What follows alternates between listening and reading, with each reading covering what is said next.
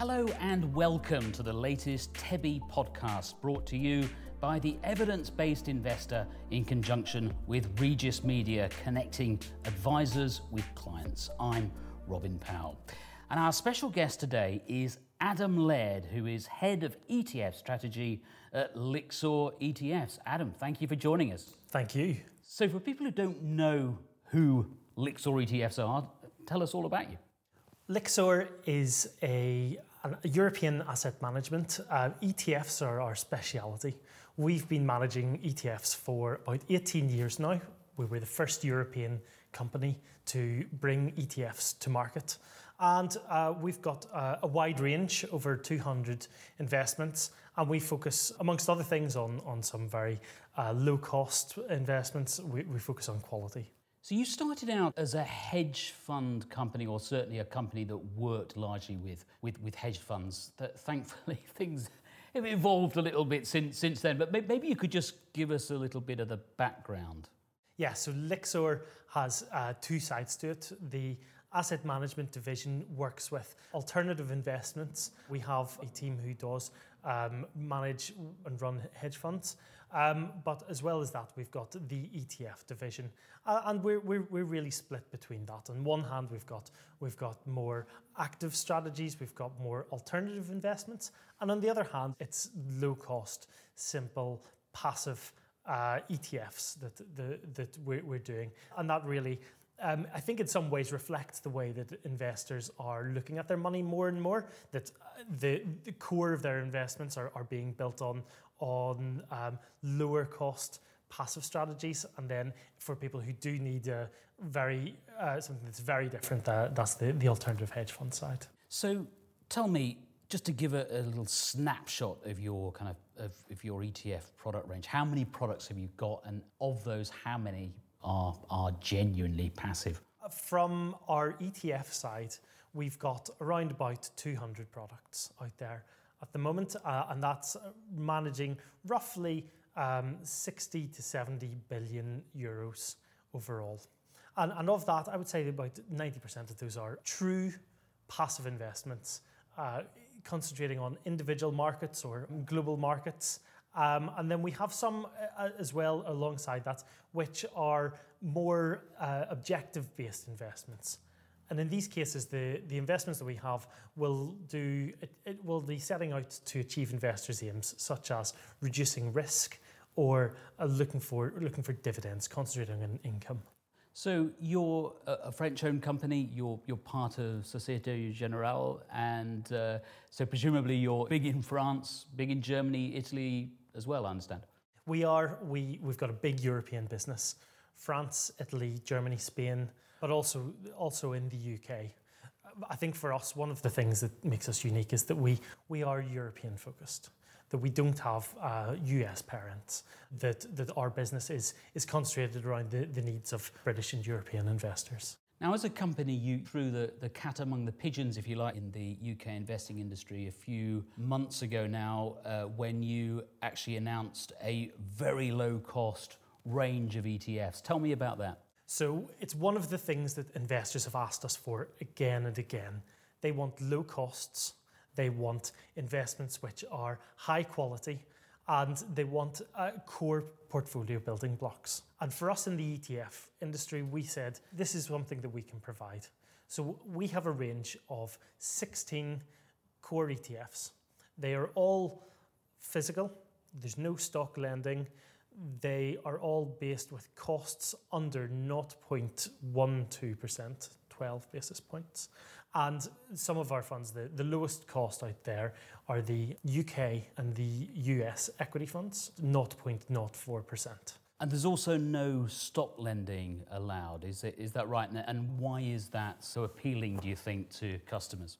For these core investments, we said no stock lending, physical only. And that's really because we didn't feel that we need to add anything else to the funds. Quality really is what people are asking for, and they don't want anything additional getting in the way. So these prices, I mean, they are, I must say, pretty low. And you're not paying me to say that. I should hasten to add. And for example, your UK gilt fund is half the price of its rivals, for example. But there are complexities, aren't there? There are tax complexities. Tell me about those.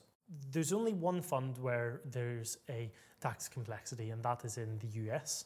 For any investor who invests in US companies, there is withholding tax taken off the dividends that's out there. And that applies whether you're investing directly as an individual or if you're investing in a fund in the UK or based overseas. So our fund is based in Luxembourg. And the Luxembourg funds have US dividends paid with a 30% withholding tax, which is the standard rate. I know that there are some other areas out there which have currently have reductions in those rates, but this is a standard withholding tax that's paid for Luxembourg-based investments. Taxes generally, of course, are a minefield, and the investing space is no different. But basically, you pay tax wherever you are in the world when you invest in stocks from another country. So what you're saying is an investor in a Luxembourg domiciled Lixor ETF will pay 30% of the dividend in tax, whereas you would pay less if you were based in the UK. Tell me about that. Yes, this is right. If you're buying a UK-based fund, you may be paying a 15% rate of withholding tax as opposed to 30%. This is a question of balance overall. Tax is more important for some investors than for others. For us, the US isn't a very high dividend market. So actually the reduction in yield is present, but it's not the biggest source of returns for US shares. I think that overall it's a toss-up for you because, as I say, the management fees for our fund are the lowest that's out there in Europe at 0.04%. This withholding tax is a question that different investors will need to ask whenever they're making their choices. Now, you did have another issue, didn't you, which I understand has since been resolved, in that Lixor ETFs didn't have UK reporting fund status, but maybe you could update me on that. Yes, all of our funds now have a reporting status, and that means that for a UK investor, you'll be paying an equivalent rate of tax to you would be if you were holding onshore funds. So now that is not an issue on any of our London-listed products. Okay, so the evidence-based advice firms that I tend to deal with around the world, including here in the UK, either tend to use a combination of Vanguard funds or dimensional funds. Sometimes they might use a few iShares funds, for example, but very few people tell me they actually use Lixor ETFs. So go on, why should advice firms consider using Lixor ETFs? Yeah, so to be honest, our name is not as well known in the UK, but actually across Europe, we are one of the biggest and best known ETF firms. We're a top 3 provider. In Europe, we manage a lot of money for a lot of different sorts of investors. And people come to us because of our specialities. They come to us for low-cost investments, particularly in UK equity, in gilts. They will come to us for our inflation-protected investments. That's something that we're very strong in, helping investors manage rising prices in a long-term portfolio. They'll come to us for European shares because we've got one of the widest ranges of European equity. We have got certainly some specialities that we're very proud of, and actually we talk to more and more people who are using our ETFs as part of their portfolio. So what are you doing to kind of get your message across to advisors? I mean, we're seeing quite a few launches now of kind of low-cost investment propositions for advisors. Vitality Invest, for example, launched a range here in Birmingham that I went to a couple of weeks ago. What are you doing to get the message across? Well, for us, I think that we are out there knocking on doors and talking to a lot of different advisors about our investments and about what we can do, how we can help. I think that yes, there are a lot of companies out there who have got low fee options. We are one of the lowest cost that's out there. I think that one of the other things that we've done traditionally, we've always made sure we put out a lot of information, a lot of research, a lot really that helps advisors, when talking to their clients, understand what it is they're buying, why they should be using it, how it makes part of their overall investment proposition. Now, people who read the Evidence-Based Investor will know it's a constant cause of consternation to me that so many advisors, UK-based advisors, still continue to recommend actively managed investment products. In your view, why is that the case when there is this mountain of evidence that most investors are better off simply trying to capture market returns at as low a cost as possible? I think part of it is simply the history, that we didn't always have such a good range of low-cost products out there, but actually that's definitely not the case anymore. It's really easy to get simple, low-cost investments. I think there's part of the appeal of the active manager has been that the strategies have been targeted at very specific needs, like dividends, for example, but actually that's no longer the case as well. For the last 10, 12 years, you've been able to buy low-cost, passive, dividend-focused funds, which really replaces part of the job of the active manager. But I think that possibly investors haven't asked the question enough, what is this manager doing for me? And if you now know that the fund that you have really isn't going to be able to live up to its promises, it isn't going to have the returns that perhaps it once did, it's not going to be able to fulfill your ambitions, then yes, that's when you should be looking at the evidence and making that change. Isn't one of the answers, one of the reasons for the sort of preponderance of active management here in the UK, though, simply that the active managers are so good at marketing, and do have big marketing budgets. They hold these big events. I've been to them myself. I've been chucked out of one myself. Events for financial advisors. You've got to be doing the same, haven't you, as well? I mean, smaller companies like Lixor, and indeed Vanguard and Dimensional have to be getting out there and, if you excuse the expression, selling yourself to advisors. You're right, and we are trying to do a lot of work with that to get out and to make ourselves known, to put our research out there. I think you've raised a great point, that for a long time it was very appealing to see a big name manager, a big face who could go and sell their proposition, who could go and talk their own book. But one of the things that we've seen, the UK specifically, over the last 5 years is having a star manager is a real risk. The number of big name managers who have retired or left to start up their own business or have suffered bad periods of performance and ended up in some sticky situations because of their striving for returns, that is a concern. And investors really need to be questioning, well, why am I going with a big name out there when I could be going with something that I know will persist in the next 20 years' time? Well, what do you make, for example, of someone like Neil Woodford, who went through a long period of underperformance and then did, quite considerably outperform the index even after costs over a long period? He was very heavily marketed when he set up his new operation on his own, Woodford Funds, and it was very heavily marketed as well by your former employers at Hargreaves Lansdown, for example, and now he really appears to have come unstuck. I mean, what do you make of what's happened there?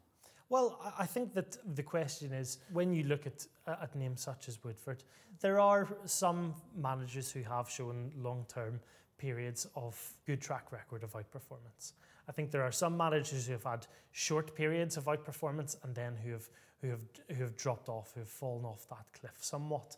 And I think that's the problem. It's consistency, and that's really where there's a danger for investors. That if you're buying something that is not able to last over the long term, that then you have a danger that you're maybe buying in at the wrong time.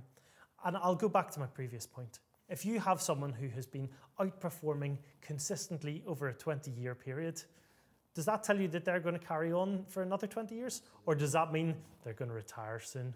I'd reckon they've probably got their money and they're probably thinking about the beach.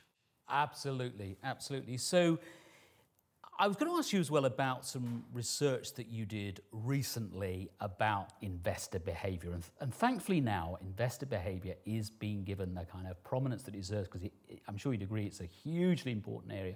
And you did some research, didn't you, into behaviour during and after that kind of little, should we call it wobble, stock market wobble that we had back in February now? As an ETF provider, one of the things that is on the forefront of our mind is money flow. If people are buying, what they are buying at what period, and how that matters for the overall industry. And one of the questions that we had in February was, when the US market predominantly took a turn, corrected, would investors pull out en masse? Would ETFs be the catalyst for a mass pullback? And could that spread some contagion? And categorically, the data showed no. Throughout that period, investors kept topping up their ETF holdings. So even when the market was falling, there was still money going into ETFs within Europe. And that, for me, told me that actually the ETF wrapper, the passive investors, are using the market correction as a time to go and top up, as a time to try and take advantage of a bargain. And that's a real positive sign. It is. Of course, that same time we heard that the computer systems in America at Wealthfront and Betterment, the two big robo-advisors over there, sort of crashed with all the people trying to get out of their investments. But I take your point. Here in the UK, at least, and particularly amongst Lixor customers, you probably saw better behaviour than most of the kind of pundits, if you like, were predicting. There's no doubt. Whenever a market falls, if you are watching it, you will be concerned. This is your money. That is natural. It's about managing that behaviour, though. And I think the best investors are the ones who are aware of the pull that they're likely to feel and will react to it in a positive way. Because it's very easy to think, I'm panicking, markets are turning south, I may be losing my money. But actually, as an investor, it is on you to say, right, let me take a step back and let's see how the land lies in a couple of days once the dust has settled. Things never look that bad a week down the line. Now, the investing industry is changing rapidly around the world, and it's for a number of reasons. I mean, the main reason is the kind of pressure on fees and so on. But how do you see it changing? And not just the investing industry, but the financial advice profession. How do you see it changing over the next sort of 10 years or so? I think that actually there's been a lot of pressure already on advisors just to make sure that what they are doing is right for the end investor, that they are recommending the right investments, that they are doing the right build-up. I think that there was a small but unfortunate group who perhaps had been dominated by commissions in the past. But actually, there's a lot of good that the right advice can do for an individual. Things like setting up trusts, looking at your tax affairs, helping manage your spending, doing planning for retirement, looking at the insurance offering that's out there. All of these are really important parts of the advice process. In some ways, with the rise of evidence-based investing, it's easier than ever for an individual to buy a portfolio, which covers a broad range of assets at a really low cost. That is only one part of the advice that's required out there. The broader infrastructure and about matching that to you and your individual objectives, that's really where an advisor can add something. And as you know, Adam, we're behind the curve in terms of what's happening and what's been happening over the last sort of 10, 15 years in the investing industry and the advice profession in the United States. The UK probably kind of ahead of the pack, rest of the pack in Europe, would you say? I mean, are other countries that you work in, are they playing catch up a little bit? I mean, I'm thinking, for example, of France and Germany, where traditionally the sort of big banks and insurance companies have been very strong. So yes, on the continent, in France, Germany, Italy, the investment landscape is quite different because it is more dominated by banks and insurance companies. I think actually one of the ways that we are ahead in the UK is with the RDR. RDR banned commissions from investment funds going back to the platform or to the advisor. And that meant that there was a level playing field created by different sorts of investments. No longer could someone buy their way into a portfolio. And as a result, the use of low-cost passive strategies has gone up and up. And actually that's happening in the rest of Europe now. People are scrutinizing the investment choices that are being made, and it is pushing more people towards simple, low-cost options. One final question. Where do you hope to see Lixor in the next sort of 5 or 10 years? Oh, we're certainly targeting to be the biggest, or at least the second biggest, of the ETF providers out there. And we know that we've got a quality range, we've got innovation, and we've got low-cost products. So for us, I think it's really positive. Adam, well, thank you very much for joining us.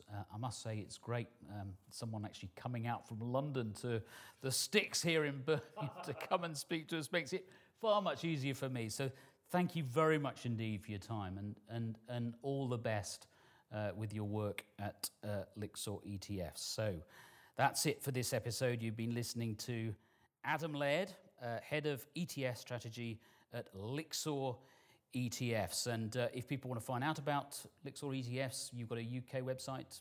lixoretf.co.uk. Thank you. And presumably you've got separate sites for different... We have indeed, that's right. Lovely.